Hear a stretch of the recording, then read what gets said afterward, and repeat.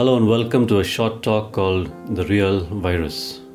One of the most widely used words perhaps since Jan 2020 would be the word virus, in various languages of course. We've had to contend with this virus since then, and we still continue to do so. It's also one of the main causes of fear, anxiety, grief, loss, and so much more. It seems like it's the most real, though unseen threat to human life at present. Little wonder it's the one thing that's on most people's minds most of the time, and the one thing we strive to protect ourselves against. This virus has its own makeup, causes certain infections, is evident by certain symptoms, has distinctive effects on human health, and has proven fatal to hundreds of thousands of people in almost every country across the globe. While we need to maintain caution and do all that we can do to stay safe and keep others safe as well, there is, however, another virus, if you will, that's been going undetected by many people across the globe since the creation of the world many centuries ago. This virus is similar to the coronavirus in some ways in that it's invisible, it has lethal effects, affects normal functioning of life, causes illnesses, physical, emotional, and spiritual. But the difference between this virus I'm referring to and the coronavirus is that this virus has infected every single human that has ever lived on the planet. All but one, Jesus. It has various symptoms.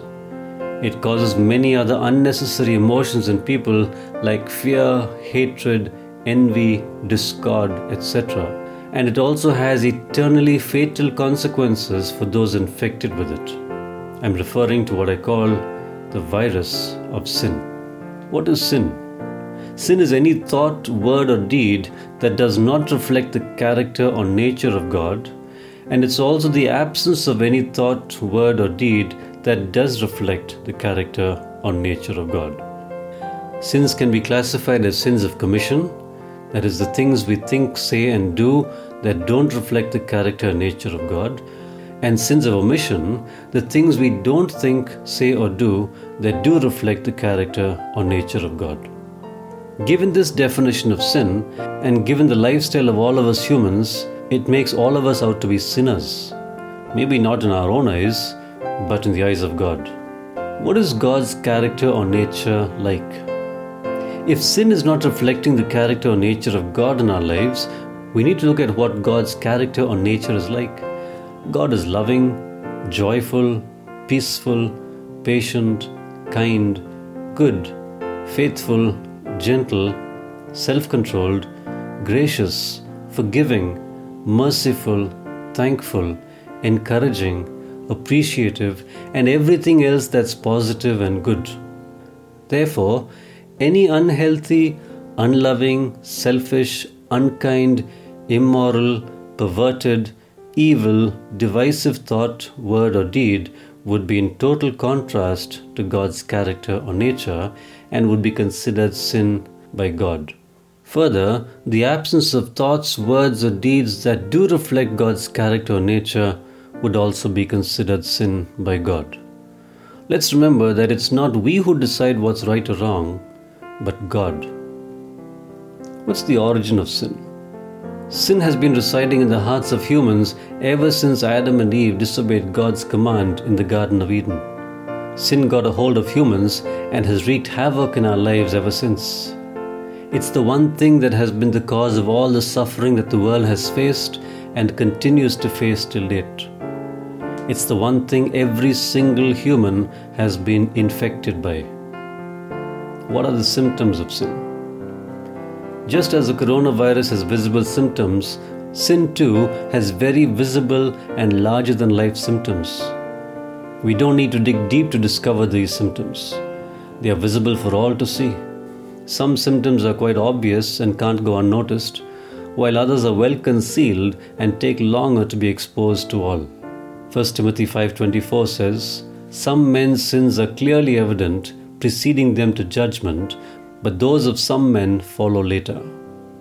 What are the consequences of sin?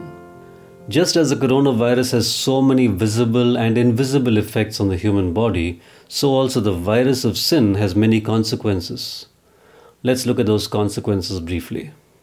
The consequence for sin was spelled out by God Himself in the Garden of Eden: death. When God gave Adam and Eve permission to eat from any of the trees in the Garden of Eden, but instructed them to not eat of the tree of the knowledge of good and evil, the instruction was accompanied by a warning that if they did eat of that tree, they would surely die. When God used the word die, He was referring to both a physical death as well as a spiritual death, because man is both body and soul. Ever since then, man has lost that wonderful soul relationship he enjoyed with God, and his soul was headed to a place called hell, where there would be eternal torment and separation from God. At the same time, physical death also entered the body of man.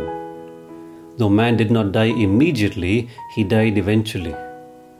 Initially, the lifespan of man was over 900 years, the oldest man being Methuselah, who lived for 969 years. But later, after the great flood in the time of Noah, God reduced the lifespan of man to 120 years. It is sin that is the cause for all the problems we face in life. We were never meant to have problems in life. Sin is the cause for divorce, wars, strife, disunity, hatred, evil behavior, murder, selfishness, envy, adultery, homosexuality, blasphemies, and every other conceivable evil thought, word, or deed that is committed in the world today. The Bible says in Revelation 21:8, "But as for the cowardly, the faithless, the detestable, as for murderers, the sexually immoral, sorcerers, idolaters, and all liars, their portion will be in the lake that burns with fire and sulfur, which is the second death." Again, Jesus Himself said in Matthew 10:28, "And do not fear those who kill the body, but cannot kill the soul. Rather fear Him who can destroy both soul and body in hell." Jude said in Jude 1:7, "In a similar way, Sodom and Gomorrah and the surrounding towns gave themselves up to sexual immorality and perversion. They serve as an example of those who suffer the punishment of eternal fire." What's the cure for sin? When it comes to the coronavirus, the world has come up with various vaccines to help deal with this virus. But for the virus of sin, it's not a vaccine that's needed. It calls for something more powerful, and the good news is that God Himself has already paved a way to save us if we wish to be saved. Since the consequence for sin, as God said, was death, it means that all of us deserve to die. But instead of us bearing the penalty for our sin, God had mercy on us and sent His Son Jesus, who lived the perfect life that God desired for us to live. Because of this, Jesus alone could be a perfect sacrifice for the sins of the whole world. Jesus Himself bore the penalty of sin on our behalf. He died in our place. After bearing the penalty, Jesus did not remain dead. He rose from the dead, ascended back into heaven, and is alive forevermore. Now Jesus turns to us and offers us the righteousness He earned by the good life He lived. God is offering us this righteousness and eternal life as a gift. There's nothing we can do to purchase it, and absolutely nothing we can do to earn it either. We receive these gifts from God by merely trusting in His Son Jesus, not in our good works. You don't need to wait for a special day, time, or place to receive these gifts of God's own righteousness and eternal life. You can receive it right away, right here and now. It's available free of cost to us, but Jesus paid the price for it with His own life. If you feel that God has spoken to you through this message, then I encourage you to talk to God right now and tell Him that you're sorry for all the sins you've committed in life, and that you'd like to receive His gifts of righteousness and eternal life, and that you'd like to have a new life. Surrender your life to God, and He will forgive you of all the sins you have ever committed. He will adopt you into His family. He will give you His Holy Spirit to live inside of you to help you live this new life. And you will begin a wonderful life here on earth in relationship with God through Jesus.